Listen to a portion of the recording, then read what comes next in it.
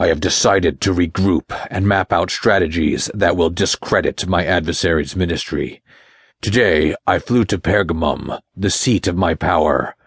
One of my underlings was waiting for me, bowing low as I descended. "What are you doing here?" I demanded.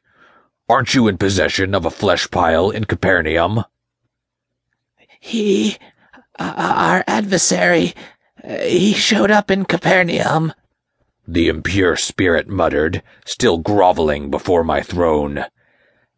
"He was invited into their synagogue to teach, and the people were quickly taken by his authority. At one point, he looked directly into the eyes of my host, and I could feel... I felt..." "Yes?" I snapped. "You felt what?" The demon glanced at me. "Do not look at me," I screamed. "Your filthy eyes have no right to gaze upon the grand countenance of your king." "Yes, my master." "Proceed with your story before I tear you apart," I commanded, taking my throne on the Pergamum altar, surrounded by friezes of warring gods and snake-legged giants. The demon's sigh swept through my chambers like a hot wind.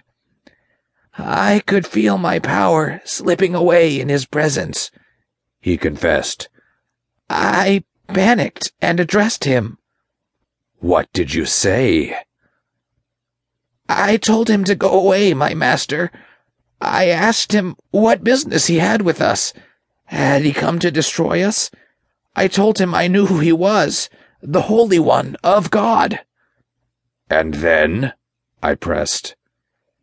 "And then he commanded me to get out," the demon replied, his voice breathless with fear. "I had no choice, my master. His power was too great." "Weakling!" I screeched. The demon's voice struggled to remain composed. I do have good news, however. I managed to throw my host down on the floor before leaving him." "Did you injure it?" I asked hopefully. The demon fell silent. "I asked you a question. Did you injure your miserable flesh pile of a host?" The spirit whimpered. "I do not think so. He got up right after that." I rose from my basalt throne. As I pronounced sentence, the marble floor under us began to quake with the molten wrath of my righteous judgment.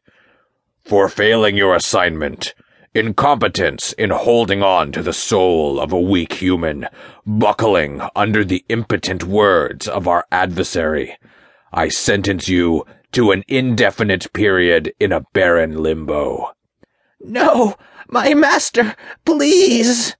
"Where you will wander indefinitely, without a host, until I determine your release, if ever." I made a sweeping gesture to dismiss the demon. His annoying pleas for clemency hung in the air for a few moments, even after he disintegrated. I called in the territorial officer in charge of Capernaum, a towering devil with spiny shoulders and fangs as long as daggers. "I just disciplined one of your soldiers," I said. "Will I need to discipline more? Will I need to discipline you?" "Our adversary is causing havoc," he explained, keeping his voice surprisingly calm. "We are not accustomed to such tactics as his. We would be honored to have your majesty visit us and show us the proper way to deal with him." "Granted," I said, unfolding my wings.